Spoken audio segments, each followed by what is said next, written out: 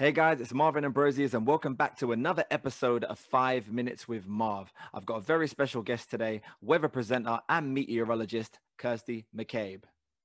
Hey guys, welcome to another episode of 5 Minutes with Marv. I'm joined by a very special guest, weather presenter and meteorologist, Kirsty McCabe. How you doing? I'm doing very well. Thank you for having me. Oh, thank you very much. You just told me a second ago, it is what national what? What is it? National Weather Person's Day today. I know, and I didn't even know. I Amazing. didn't even time that for this, but you need to bring some heat here. But we're going Yeah, to be I don't think starting. anybody knows there's no cards, there's no flowers. Don't worry, this is your cards and flowers now. So I'm going to start Yay. the timer now. We're going to get into this and find out some gems that we need to know from you. So here we go. How often do you work out? I try to work out 3 to 4 times a week, but it depends. And if I'm not feeling it, then I don't do it. And then if I don't do it for a few days, then I start to feel I want to do it again. So it kind of varies, but I aim for at least 3 or 4.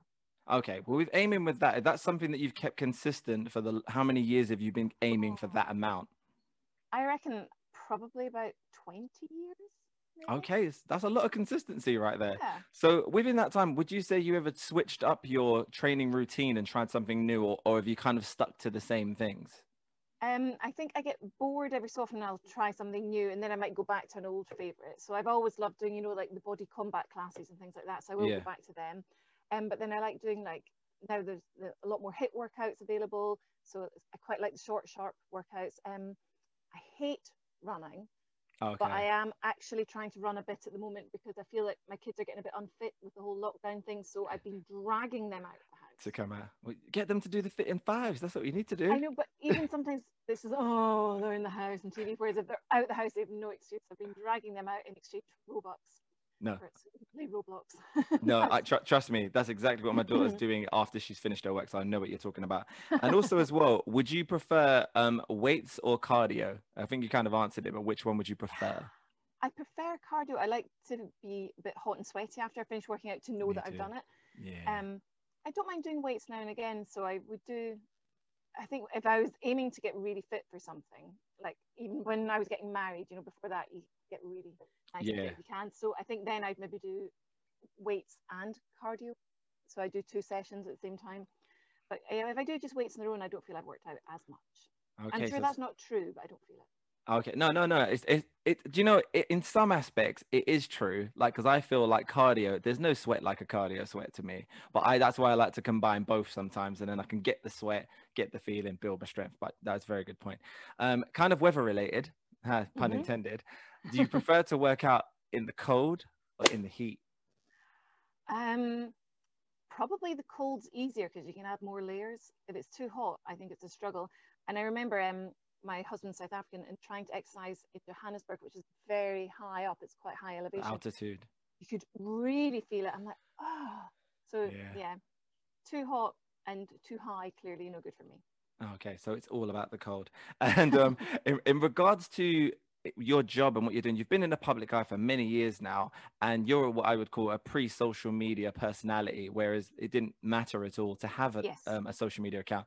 Now, with those changes being made, do you feel there was any added pressure on yourself to maintain a certain look or physique within your industry? I've never officially been told that I have to look or behave a certain way. Obviously, you would expect someone who's in the public eye to try and be a role model for people. So I do think it's good to be healthy. And I mean, if you're presenting the weather, you don't want to be a distraction. So Mm. if you're too thin or too fat or wearing something crazy, then that might take away from what you're actually trying to do, which is tell people what's happening with the weather.